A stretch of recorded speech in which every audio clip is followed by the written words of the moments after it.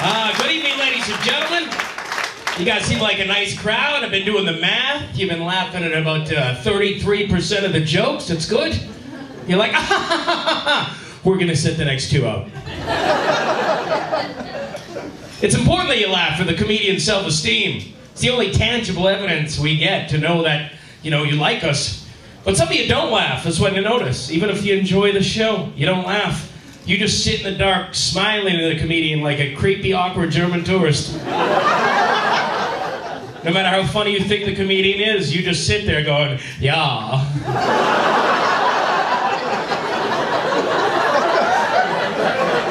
Yeah. Yeah, I enjoy everything you are saying, but I will give you nothing to work with. You think you are doing badly, but nein, you are doing very well. I enjoy you very much, but you will never know. I smile at you silently in this hotel basement while I watch you sweat on stage. Contemplating your career options and life purpose. Schadenfreude, wunderbar, das Otto. You're listening to Talking Tricks, the home of amazing stories from magic, circus, variety and comedy performers. Hello and welcome to Talking Tricks, a brand new podcast presented by us, Cain and Abel, two people with the exact same voice. Each week we will bring you news, views and in-depth interviews from the world of entertainment. So if you have an interest in magic, circus, variety, comedy or just listening to a good story, make sure you subscribe to Talking Tricks on iTunes and Podbean. This week we are coming to you from Shropshire, our home county. We travelled back to Shrewsbury Friday night, did a show Saturday evening at Crifton's Parish Hall, a sellout show. It was really nice for us to do that kind of show. We actually started in this business doing village halls, parish halls, church halls, all those kind of shows. It was really good fun to get out and perform in the Shropshire countryside. We want to thank Paul de Beck for leaving Shropshire, moving to LA. That opened it up. I'm sure normally Ellesmere folk would have booked Paul de Beck, but he wasn't here, so they had to book us. So here we are. Also want to thank Paul de Beck for introducing me to today's guest. Today's guest is Byron Bertram. He is a Netflix movie star. He is a TV star in his native Canada and North America. He's been in some pretty big TV shows, so we're going to chat about all of that during today's podcast. We're also going to talk about his beginnings as a trickster, a juggler, escapologist, where he used to play his trade. We're going to talk about how he migrated from outdoor performer to stand-up comedian. He's now one of the top headliners at comedy clubs all over the world. We spoke to him when he was in London, running around London doing loads and loads of stand-up gigs. Byron Bertram joins us in a minute. But before then, we want to say, if you are enjoying this podcast, which we know you are, because a lot of people have been sending us some really, really lovely emails, some really lovely Facebook messages. That's all really great. But do us a favour. Tell the world. Share about the podcast on social media. Rate, review and subscribe the podcast. We've got a 5-star review. We're holding on to that baby. Please do continue to promote the podcast for us. But for now, we'll get into it with Byron Bertram. Joined here on Talking Tricks by Byron Bertram. You're going to find out a lot about him. Very interesting guy over this conversation. But before then, Byron, to help our listeners understand a little bit more about you, we're going to play a game called What Kind of Person Are You? What are you? So, to kick us off, Byron, there's two kinds of people in this world. One will stop at a traffic light and press the buzzer. Right. The other one will stop at a traffic light and not press the buzzer. Right. And wait for someone else to come and press the buzzer for them. Which kind of person are you, Byron? It depends if my hands are full. If my hands are full, then I'm just praying somebody will press that buzzer. But if not, I'll just press it like way more than necessary, so it'll beep a million times. I don't know if it does that in England, and somebody will be like, you only need to press it once. But my OCD just wants to just keep pressing it like a little kid in an elevator, or lift, as you call it. Talking of streets, before we move on to our next question in What Kind of Person Are You? You started your career on the streets in entertainment. Absolutely. Tell us a little bit about that. I learned how to juggle in this theater program for youth, and it's like at summer school for the performing arts, and Got artist parents that kind of champion my crazy wannabe performing shit. And then I saw people doing street performing in Vancouver, Canada, where I'm from, and I just fell in love with it. And I went out there and sucked for a few years until I stopped sucking. Yeah, well, anyone that's done street shows will know that's the way to do it. That's the way to do it. But what kind of things were you doing on the streets then? You mentioned that you kind of learned to juggle, but what else did the act look like? It really wasn't that much of an act. I did this history of juggling thing where I started juggling rocks, and then I started juggling just gold beanbags, and then just fire, and I don't know. I tried to do this. And then I started playing the saxophone in between, and I didn't have any sense of transitions or gathering crowd. It was just sort of chaos. And then I tried doing weird shit like getting people to dare me to eat an onion and stuff like that. And it was just sloppy. It was gross. It was just... What else did I do? Played saxophone on a unicycle for a while. And it sounds really cool, but it just kind of looked really awkward and sounded terrible. And you also brought escapology into it as well. Yeah, and then I learned how to do the escape thing, and then I threw that in there. And once I started doing that, that's when I really started feeling, okay, this is gathering a crowd and captivating a crowd. And then I really built the escape to be sort of the cornerstone of my street act, and learned all about sort of just how to prolong the show and drag it out and hype it up and build it up and make yourself look like you're getting stuck and really build that sense of suspense. So basically, yeah, getting out of this canvas sweater is what really... Made me money. It sounded like there was a lot of trial and error, certainly with the kind of things you were doing on the street. Oh, absolutely. Try, fail, try, succeed. You don't like anything. Like comedy, too. It's like a science experiment. You don't know what's going to work until you do it, or do it a number of times. Whenever anyone will ask me, how do I start street performing, or what should I do when I start street performing, it's normally magicians that might come to me and ask me, and I do always just say, just be prepared to die on your ass in front of the whole of the population. Trial and error is the main thing, and obviously to try and draw out your tricks as much as possible, because as soon as you've done one trick, especially with magic, people are going to move on. Yeah, I wonder if you had a piece of advice to a young performer that's maybe thinking about starting a street act, what might that be? Oh, less is more. So yeah, drag out the tricks, and transitions are everything. You want to sort of build up to this climax. And then people happen upon you. People aren't coming to see street performing. They just happen to be walk by and they see this thing that's happening. So they're also, most people, if you ask, hey, can I spare half an hour, 45 minutes? Everybody would say no. Everybody would say no. So it's your job to hypnotize them into feeling like they can't leave until they get a payoff. So if you do some amazing trick and then you have a conclusion of that trick, a lot of people are going to leave.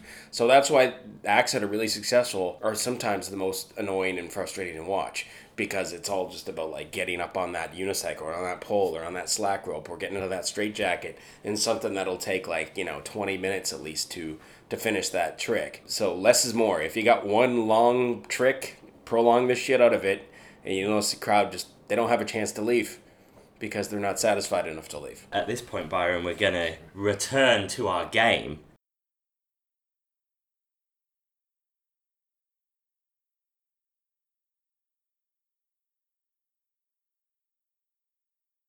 There's two kinds of people in the world. One, when hanging out in an airport, might spray some perfume or aftershave on their clothes, right, and be like, great, I smell good for the rest of the journey. The other kind of person will actually purchase duty-free products. Which one are you, Byron? Oh, well, I purchased some duty-free on this trip to give to my housemate. Got him some nice Canadian whiskey. So I'm perfumeless. I don't wear much perfume. I don't wear any I know of. And I mention airports, Byron, because you're a well-travelled man. Yeah. Talk to us about some of the countries you've performed in. You're kind of a chameleon to a certain aspect with accents. You seem to pick things up wherever you go. So what are some of your favourite countries you performed in, and some of your favourite accents to pick up? Well, I've been to Australia about 10 times. Definitely like Australia. I've been to New Zealand a few times as well. I've been to Holland, I've been to Belgium, I've been to Germany, I just went to Sweden, been to England a lot, been to Scotland a number of times, I've been to Ireland, I've been to the Isle of Man, what else have I been? Been to Denmark, been to Singapore, been to Hong Kong, I've been to Japan, I've been to Dubai, where else have I been? I've been to, been to Greece. Oh, my Greek accent sucks. I've been to France, been to Spain, been to America, I've been to Mexico. Is that about it? That might be about it. I've been about 23 different... I've been to Macau for an afternoon. Yeah, about 23 countries, maybe. Wow. Was the kind of first time that you realised you could go out and perform in as all of these countries and travel the world, was that when the kind of street performing started to kick off for you? Yeah, well, when I started making a little bit of money of it, and then I just heard about other people doing shows in different countries, and I met other people from other countries, and I was like, I think I'm going to give it a go. And I think my first outside of Canada experience was in Holland when I was 19. And did Lysaplane Square, and then I did Leicester Square and London, and I tried doing Paris, and I tried doing Spain, Barcelona. Those suck because I didn't speak the languages, but people speak English in Holland, people speak English in England, obviously. So, and they went okay, and then I was like, oh my god. And then from there I was like, I heard about Australia, and then I was like, I think I'm gonna try Australia in the winter. From there I heard about like New Zealand, and then the States, and then just sort of like one thing led to another. Do you have any pitches around the world that you're kind of particularly fond of? Any pitches? Yeah. Oh. So for those that aren't streeties that maybe listen to any street pitches, which is obviously where street performers ply their trade around the world. So yeah, any pitches that outside of festivals. Well, I mean, if there's a particular festival pitch that you enjoy, for example, up in Edinburgh or somewhere in Adelaide or something, or Melbourne, then yeah, by all means, or outside of that as well would be great to hear about. Right. Well, Vancouver, my home pitch is Granville Island, Triangle Square. I perform there more than anywhere. That's my home pitch. I'm very comfortable there. Ottawa, which is in Canada, the Byward Market. That's a great spot where it can be. Edinburgh, Mount 2 I like a lot. In the High Street, of course. Covent Garden, I never really cracked. I always felt like the audiences just don't speak enough English. I feel like there's so many Italian and French and Spanish and German, like just school kids that just don't understand English. So for some reason, my show's very verbal. So that spot's always been kind of tough with me. I'd say some of the best shows I've ever done would be Dublin, Ireland. This festival 10 years ago. World Busker Fest. I think that's probably the highlight of my busking career as far as the amount of money I made in the amount of short period of time. It was just like gravy. So is it kind of to do with the people that are around and the people that make up a city that you feel is part of your reason for going down as well as you do on certain pitches? I think a lot of it, depends on the demographic of people. Like if people are tourists, basically, if you got a lot of tourists or people that got disposable income and time that are sort of hanging around in a good mood, like, it doesn't seem to matter really the city or the country if it's, they understand English anyway. But if they got disposable income and they're there on a destination place, like if it's just some thoroughfare or the middle of some intersection in the center of the city, it's really tough because people just don't have time, the focus, they don't give a shit. If they're going down to like some waterfront area where there's some farmers markets or there's some touristy destination-y spot where you add to the atmosphere of the place, then those places are always more lucrative. So it doesn't seem to matter the city or the country. It matters just kind of the spot and the time of day and the time of year, all these little sort of factors.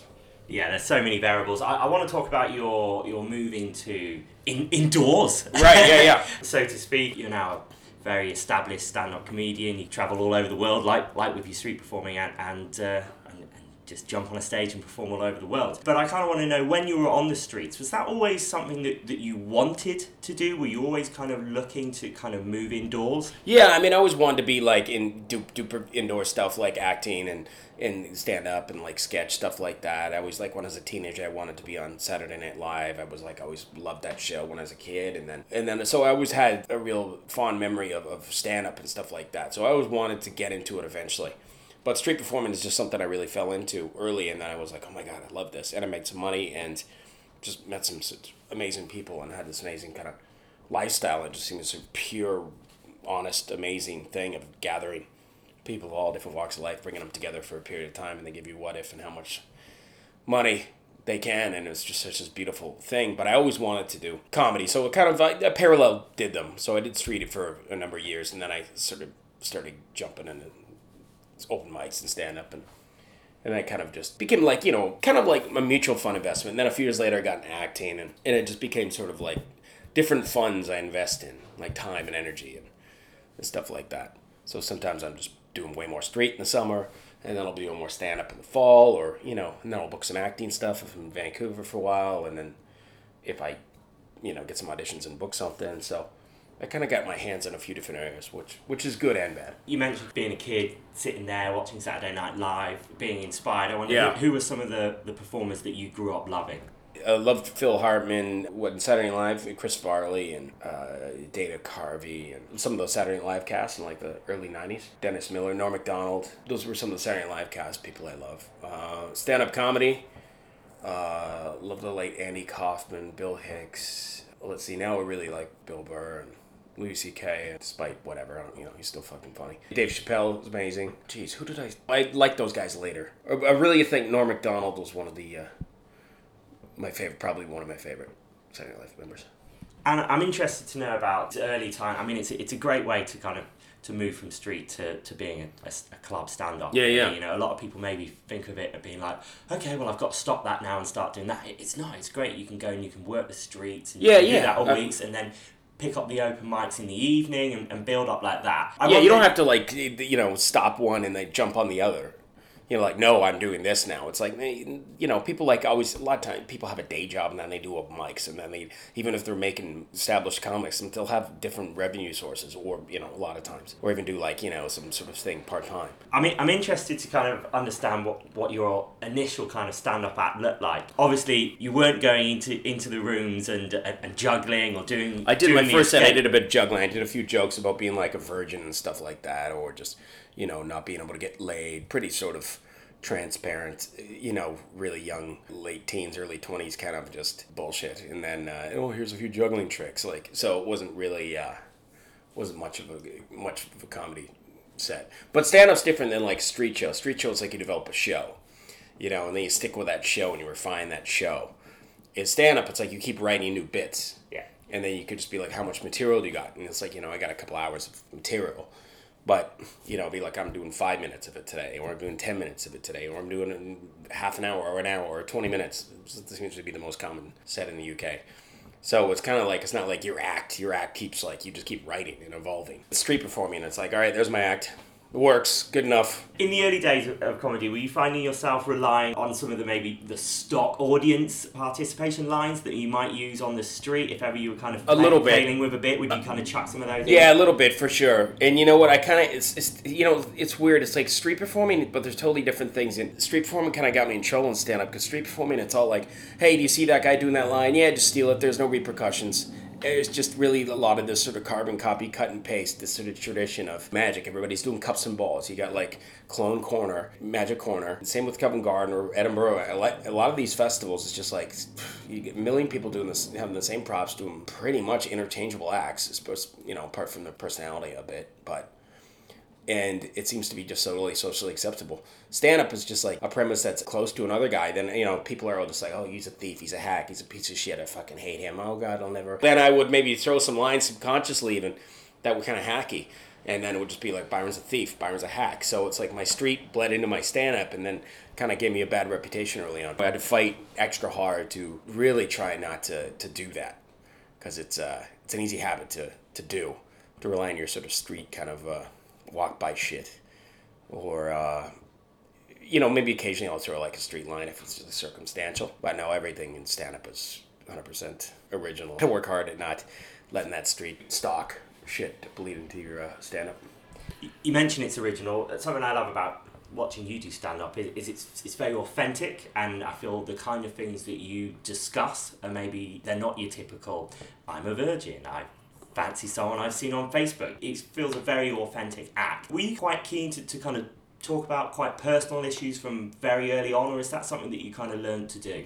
Yeah, well, I guess I never had a limit to feel. I think it was just more life experience. It was just kind of accumulated material and then just trial and error, and then just being oh, that's a good idea. But I never really had any early blockage of anything where I'm no, I don't want to. I don't want to bring up that kind of thing or stuff like that. If I can find funny in anything, I'll talk about it. I don't really have much of a I shouldn't touch that subject or anything like that, at least for personal kind of stuff. It's more about how can I make that funny? So I think it's just you get better at trying to find the funny and weird, uncomfortable tragic, personal kind of stuff. Do you kind of sit down and be like, right, this is my life, these are some things that happen that might be funny, how can I turn that into a funny story? Or do you kind of things happen, for want of a better word, because it's a gross word, more organically, as if you're just kind of chatting or a little bit. A lot of stuff happens organically. If I think something funny, then I'll be like, oh, that's funny. Or somebody, oh, yeah, right. And then I'll write it down on my iPhone on my notes. And then I'll try to flesh it out later on my laptop. Or I'll just, sometimes if I'm on stage and it just comes out spontaneously,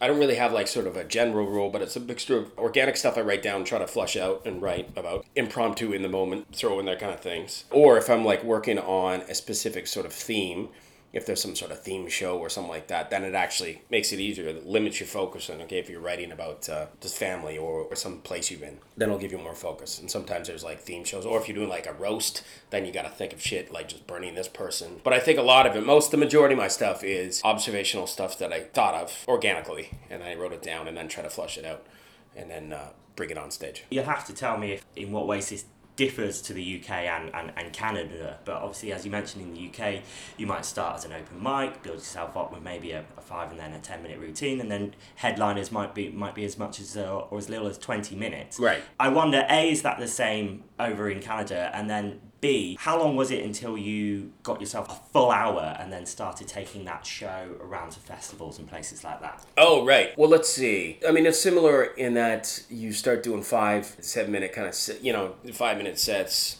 at open mics and all that kind of stuff. Here it seems to be like, if you're a headliner, there's like 3 comics doing 20 minutes. It seems to be the kind of format, and then you got a couple breaks in between. Or you got 4 comics doing 20 minutes and have 1 break in between, or whatever. It seems to be like people don't really usually do much more than 20 minutes. Canada, it seems to be, or North America, it seems to be like you start 5 minutes and then, you might get some 10-minute spots. And then you get some guest spots on the weekends of a comedy show. And then you get to like co-middle, where you do like, 10 or 15 minutes. And then you MC, which is comparing. But the format of the comedy show, like in North America, usually is you got the MC, the compare, he does like 10 and 15 minutes off the top. Then he brings on the middle, and the middle does about 20, 25, and then the headliner comes and does like 40, 45. And that's like an hour and a half show, and there's no breaks. As here, it just needs to be compare 20 minutes break, compare 20 minutes break, compare 20 minutes at the end of the show. Yeah, so I don't really know, because I never started here. Yeah. I kind of just started here when I was kind of established. But it took me, I don't know, like 7, 8 years before I actually headlined my first comedy club. Yeah. Where I did like 45 minutes, 7-ish years into the game, where somebody finally gave me all right, you want to headline this weekend? I was like, all right, my first headline weekend at this club. And what was the club? It was called Laugh Lines. It was in Vancouver, suburb of Vancouver, and yeah, it went really well. But I look back at that stuff now and I'm like, fuck, I'm such a better comic than then. But you always hopefully keep growing. Absolutely. So I wonder, at the minute then, are you kind of pretty much a headliner, or are you still kind of going in the middle? I'm a headliner. No, I mean, I'm in Canada. I headline everywhere. The States, it's like nobody knows who the fuck I am. Australia, not really. Here, there seems to be like, I'm in with a few places when I'm here. But they're, 20 minutes to me is pretty easy. It's just, all right, 20 minutes, And here it's different. It's like, you open the 20 minutes, open the first bracket here, and then, go to the other side of town and close it. And you're like rushing to get to another spot. Here it doesn't seem to be like sort of that, is he a headliner culture. It seems to be just like everybody's doing 20 minutes. Once they get to a certain level, everybody's doing 20 minutes. And that's what you do. And then you build your hour if you're doing like an Edinburgh or a one-man show. Then it's like I'm building my hour. With your comedy, and certainly with your headline spot or your hour, which is obviously right in Canada not that much longer than the hour is, obviously, it's only an extra 15 minutes. Sometimes it could be an hour. Yeah. Sometimes I'll just be like an MC and the headliner. So the MC will do 20, 25, half an hour, and then the headliner will do an hour. But usually the show's about 90 minutes in total. And will there be a theme to your material, or is it very much a collection of stories? It's a bit of a collection of observation story. I mean, it depends what I'm feeling, what I'm more passionate about that point. Or if it's like a corporate gig, I'll try to be a bit more cleaner. It sort of depends on what I'm just really feeling at that point. Because I keep writing. I try to keep writing. So I'll do what I find is freshest and most exciting to me, but still works when I'm doing like a headline set. And so it could be a mixture of things. It could be sex, it could be relationship, it could be sports, it could be personal insecurities, it could be body image issues, it could be talking about being an actor, or it could be like a whole sort of, there's not like one straight theme, like in a Fringe show where I'm just like, I'm doing a whole show on computers, or I'm doing a whole show on bread, or something like that. I got a one-man show about toast, or some shit like that. I got an hour on toast. And that seems to be the Edinburgh kind of Fringe, or the Australia comedy festivals in Australia and that kind of stuff. Yeah, I think that's pretty fair. People almost Yeah. try to be as, what's the most weirdest thing that I Yeah. can drag out for an hour? Yeah, exactly. The weirdest thing I could bring up for an hour that have like maybe this sort of niche audience. The #1 podcast for great stories from the world of magic, circus, comedy and variety. You're listening to Talking Trick. Well, I hope you're enjoying the interview with Byron Bertrand so far. We're going to have a little snippet of Byron Bertrand's comedy. I'm going to play a little bit of that for you now. It's all about sport, because in a minute in our interview, me and Byron are going to talk about sport, which is great because I never get to talk about sport on this podcast because it's Talking Tricks. You want to hear about juggling, magic, circus, comedy, variety, and I've got all that. And I will continue to do that every week, but we're going to have a little snippet of sport. We're going to play a bit of Byron's comedy for you now, talking about sport. I've had a nice sporty weekend, actually. As I mentioned at the beginning of this podcast, I was up in Shropshire for a gig on Saturday. Well, Sunday afternoon, I went down to the New Meadow, I think we call it now, Shrewsbury Town's ground, to watch Shrewsbury Town Football Club play Salford City, a 1-1 draw in the FA Cup first round. It was an early game. It was 12:45, which meant the game was finished and I was in my local Shropshire Boozers very early in the day. It was a long old session catching up with friends. But here we go. Here's a bit of Byron Bertrand talking about sport and then back into the interview. You know, I think regardless of what race you are, what culture you are, what nationality you are, what your religion and politics are, one thing brings us together, and that's sports, right? Especially soccer. I've been traveling around the world. I was just in England. Crazy place soccer. 90% of the world loves that game. Outside of North America, it's the only game where the score could be 0-0, but a nation will riot. You think somebody's going to score, they never do. You hear the play-by-play, it's like, it's Johnson and Jones on a 2-on-1. It's Johnson, he's all in the clear. A glorious opportunity for Johnson and back to Smith. All Smith needs to do is tap it into a wide open net and back to Wilson. Oh my God, what a splendid run. I'm going to do backflips and cartwheels and light fireworks out of my bottom. I was thinking, God save the Queen, this is absolute brilliance. And back to Jones. Surely this is going to be the winner and offside. Final whistle, 0-0.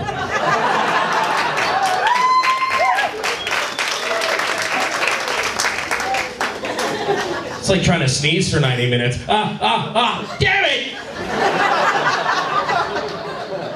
Just a question that I don't feel I've ever asked anyone this question on this podcast, or probably will, just because you mentioned sports, and it's certainly in the world of magic. It's definitely different in comedy, but in the world of magic, it's very rare that I'll meet someone that is really into sports. Right. So me and my brother are obviously very, very much into football. Big Oh, right, football right. fans. Who's your team? Southampton. Oh, okay. Southampton. And we very rarely meet magicians that are into sports. And same with street performers, circus guys. They tend to not be that into sport. Yeah, they're kind of nerdy, and they're just like, sports, please. That gets in the way of my Magic the Gathering following.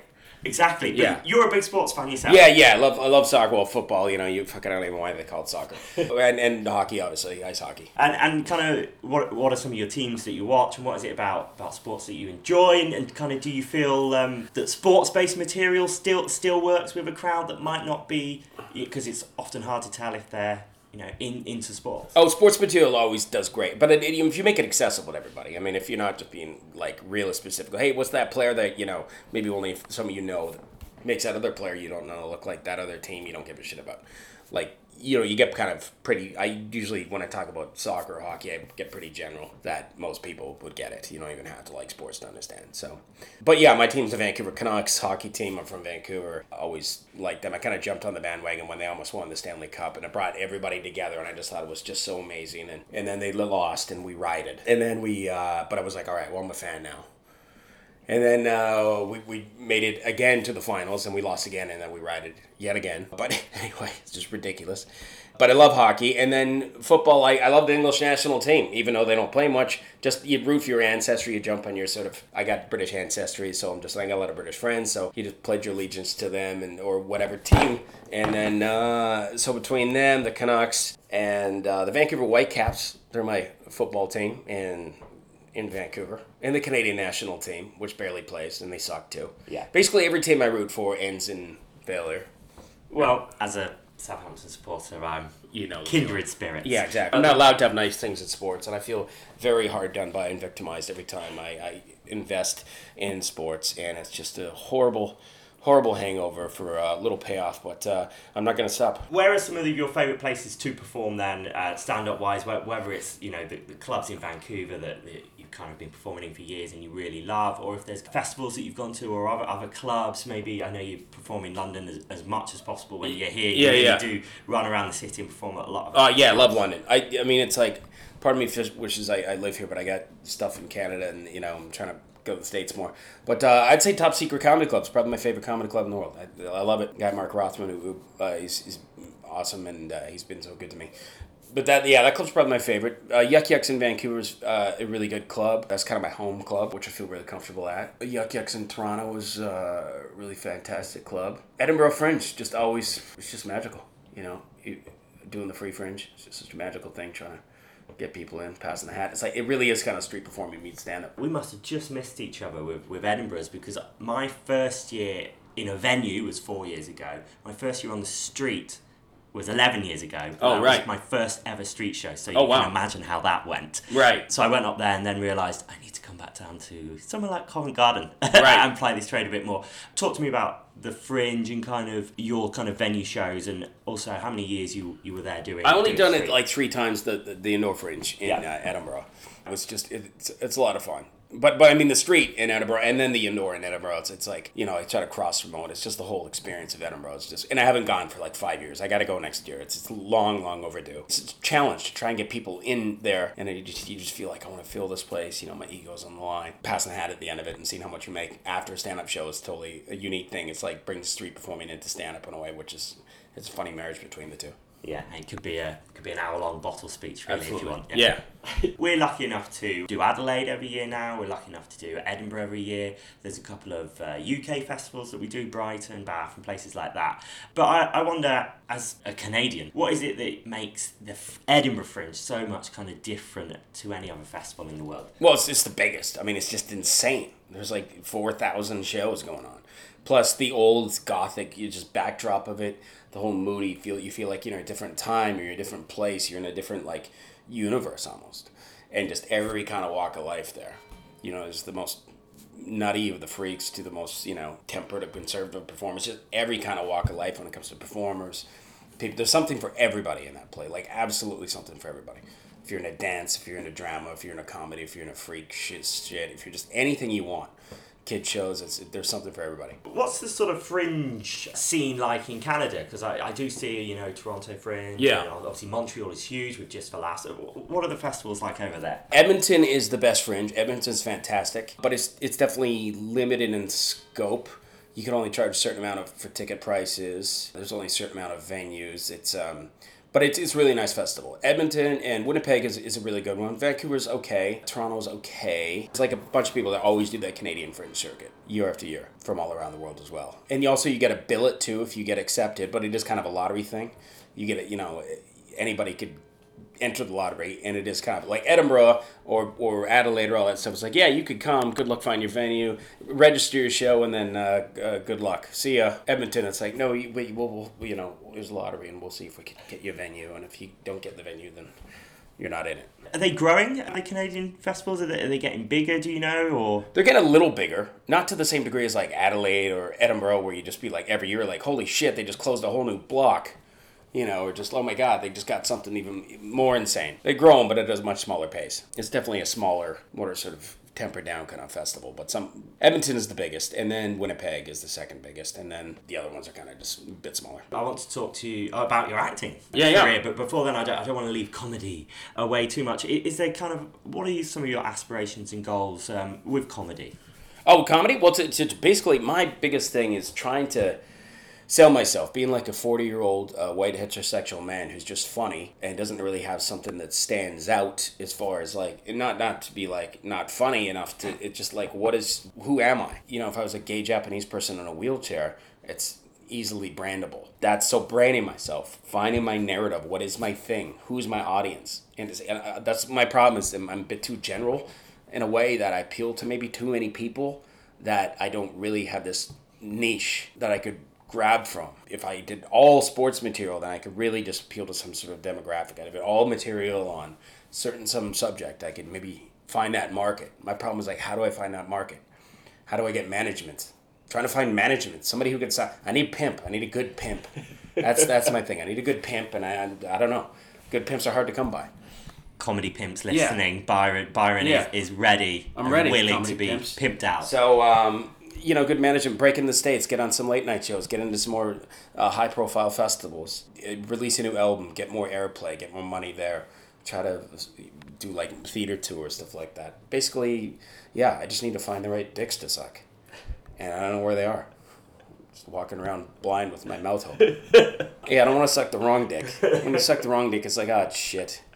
It's like, oh, this guy, you blow this guy, and then it's like, oh, he just runs an open mic, and you're like, fuck, I thought he had real clout. He doesn't. Sneaky open mic. Yeah. And so, as I said, I was like, how am I going to segue that luckily across to acting? Oh, yeah, same with acting. So if there's like another Weinstein or something. So with acting, when did that become something that you began to pursue, and talk to us about, because you've been in some pretty big things. You've got a good looking show reel. There's a film of which that we'll talk about in a minute, because that's the one feature film I've seen you in throughout. But talk to me about acting and your journey into it at the start. Well, acting's like something I just was in high school dramas and stuff like that, and it was one of those like side things that I just like, I got an agent, or I got a headshots, and I took some acting courses on and off throughout the years. But I kind of just like was on and off. I was just had one foot sort of in. And then I finally got a couple agents, and they just, auditioned me for like stupid commercials and stuff like that. I did some background extra work a little bit here and there. And then I finally started getting auditions for some commercials. And then I finally booked a commercial, and then I finally booked another commercial. I booked a few commercials, and then I started booking some really small little things. And it basically just auditioning. You get an agent, get a headshot, you get a resume, they keep sending you out, and it's like playing this low odds lottery ticket. And a lot of it, you take some courses, you develop your chops, but it really is kind of my secondary thing, because it's not like this tangible thing I could really find success in. I know so many people that take all these courses and they're just amazing actors, or they do all these plays and they're great, but nobody sees them. They'll do all these independent things. Nobody gives a shit. Nobody sees it. So I'm quite cynical about it. As stand-up, I really feel I could work on is acting. And it could be like, you were perfect, but your 1 inch too tall. It's like, great. Yeah. You take all these courses, and then you just auditioning for, homophobic oil worker, racist truck driver number 2, whatever. And you're like, all right. So I said one line, just be, hand me that wrench, and then what? I didn't get it, and then, okay, maybe have another audition in a month. But when you book it, it's great. Yeah. If you book it, it's great, and then it's like, I love doing it, but it's just, it's a frustrating journey. It's a very frustrating journey. You got to be patient, and you got to just not sort of really care that much. Well, you do, but you don't, I guess. Because acting is so out of your hands. It's just so, film and TV is so out of your hands. Yeah, it is so shallow, and something I think that might be quite interesting. Anyone that's kind of seen you do stand-up, seen you on the street, will be like, Byron's acting. I'd imagine he does a lot of comedy roles, or he's typecast in a lot of comedy roles. But you find yourself typecast in just bad guy. Different, baddies. Yeah, just bad guy. I guess I got this intense look. So all these last year was great. I just booked I got killed 3 times. I was just this bad guy, dickhead number 1, whatever. And it was great. I love that. Fine, typecast me. People's like, oh, you don't want to get typecast. I'm like, I want to get cast. Yeah. All right? So whatever. Bad guy it up. Talk to me about some of the series that people may have seen you in, because you were in some pretty well-known series. Yeah, the show Riverdale, which is the Archie Comics thing. Just had a little part of the security guard, grumpy. And then I was in this show called Dirks Gently. Had a great little part there where I got my hand chopped off and killed. Another bad guy thing. And then this movie, Game Over Man, which I was throughout the whole thing, just playing a bad guy as well. And shot at a cop. And then I was just hanging around as a goon. And I finally get killed. But that was great. I was on set for a long time, and that was a nice little payday. We were talking before we turned this on how I'd seen it, and it's a really silly film. Oh, it's but ridiculous. It's a really fun film, and I really enjoyed it. Yeah. Total college dude bro humor.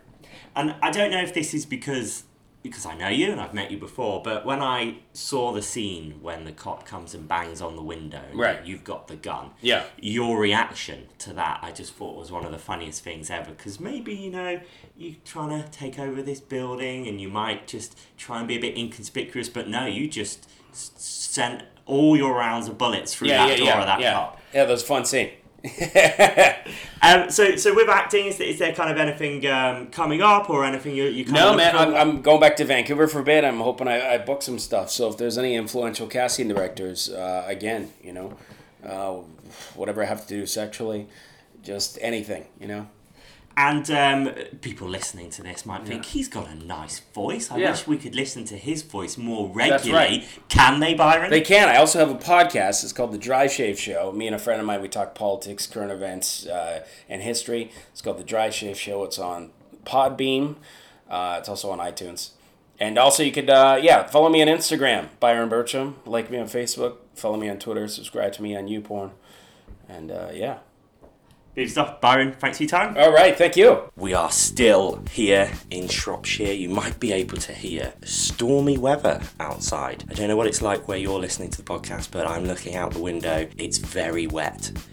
Now, don't you think I'm going to leave my parents' attic conversion today? Back down to London on Tuesday, ahead of a show on Thursday, which we're performing with some amazing magicians. I'm going to be speaking to the magician that has won more awards than any other magician. We're going to talk to him about magic competitions. We're going to talk to him about his career. I'm not going to tell you who it is, but it's a big name from the world of magic. He's won pretty much everything there is to win, so that's going to be really exciting. I know everyone very much enjoyed the Charlie Caper episode, and he was obviously a real winner. A few people had problems actually with the Charlie Caper episode. Only the first 15-17 minutes downloaded when they first downloaded the podcast. If you had that problem, it is a 47-minute podcast. If you delete the podcast and download it again, you should get the full 47 minutes with Charlie Caper, and I wouldn't want you to miss out because it is fantastic. So go back and listen to the Charlie Caper episode. If you haven't, go back and listen to all of our episodes if you haven't. Next Monday, we'll be giving you a brand new podcast. We've got a really great guest. We've got some fantastic guests lined up that we've already recorded. We've got some fantastic guests that I'm going to go meet in the next few days, so do not miss that. We look forward to talking to you again through the medium of podcast on Talking Tricks. Ed Kane should be with me next week. I know there's been a bit of a break. No Ed Kane this week. He had to get down to London earlier than I did. So unfortunately, no Ed Kane to bounce off this week, but he'll be back next week, and so will we. I love doing comedy, because like most comedians, I'm mentally ill. Because comedy does attract a disproportionate amount of socially awkward, neurotic, Asperger's-ridden societal rejects that constantly needs validation from drunk strangers. I think it happened from school. I was a class clown in school because I got picked on. It was the only way I knew how to defend myself, because I went to an all-Asian school. I felt like a black sheep except the opposite color. And Chinese kids made fun of me all day because I wasn't academic, I was a little overweight, I was one of the few white kids there. This one kid, David Luong, every day, fucking I still have emotional scar tissue. Every day, just be like, oh, Byron, ooh, Byron, ha, ooh, Byron, make you flex, ha, ooh, Byron didn't do his homework, Byron didn't do his homework, Lisa, say, the mother, say, you're gonna fail your math exam, fat boy. You're gonna have to go to summer school now, stupid guaylo. Stupid, so stupid. You like that? Well. You know what's funny about doing that is people get offended when I do that voice. But it's always white people getting offended on behalf of Chinese people who think it's funny. Chinese people laugh and a white guy be like, that's racist. I'm like, but the Chinese people are laughing. They don't know real racism. I know real racism. Okay? Because I got a doctorate in human rights equality at the University of No Sense of Humor Douchebaggery with a minor in quinoa.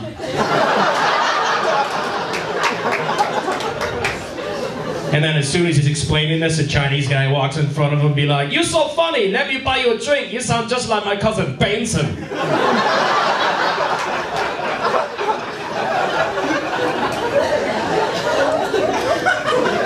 One guy said it's racist when you do the Chinese voice because you never hear Chinese comedians make fun of how white people talk. I'd love to hear Chinese comedians make fun of white people.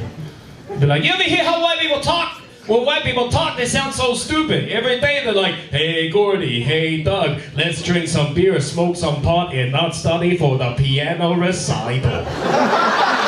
So stupid.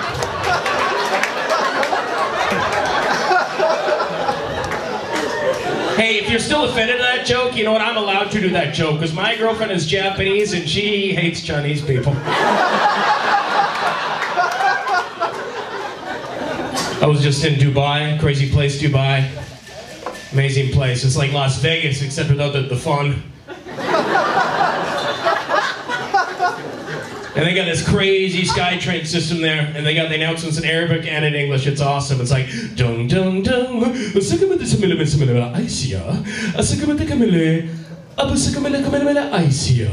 and then they do it in English. Your next station is. It's like, what a relief. I thought I missed my stop. That's one before and then I have to transfer to the la line. I'm glad you guys are laughing, because I did that joke there, didn't get the same reaction. You guys have been great. I'm Brian Merchant. Thank you very much.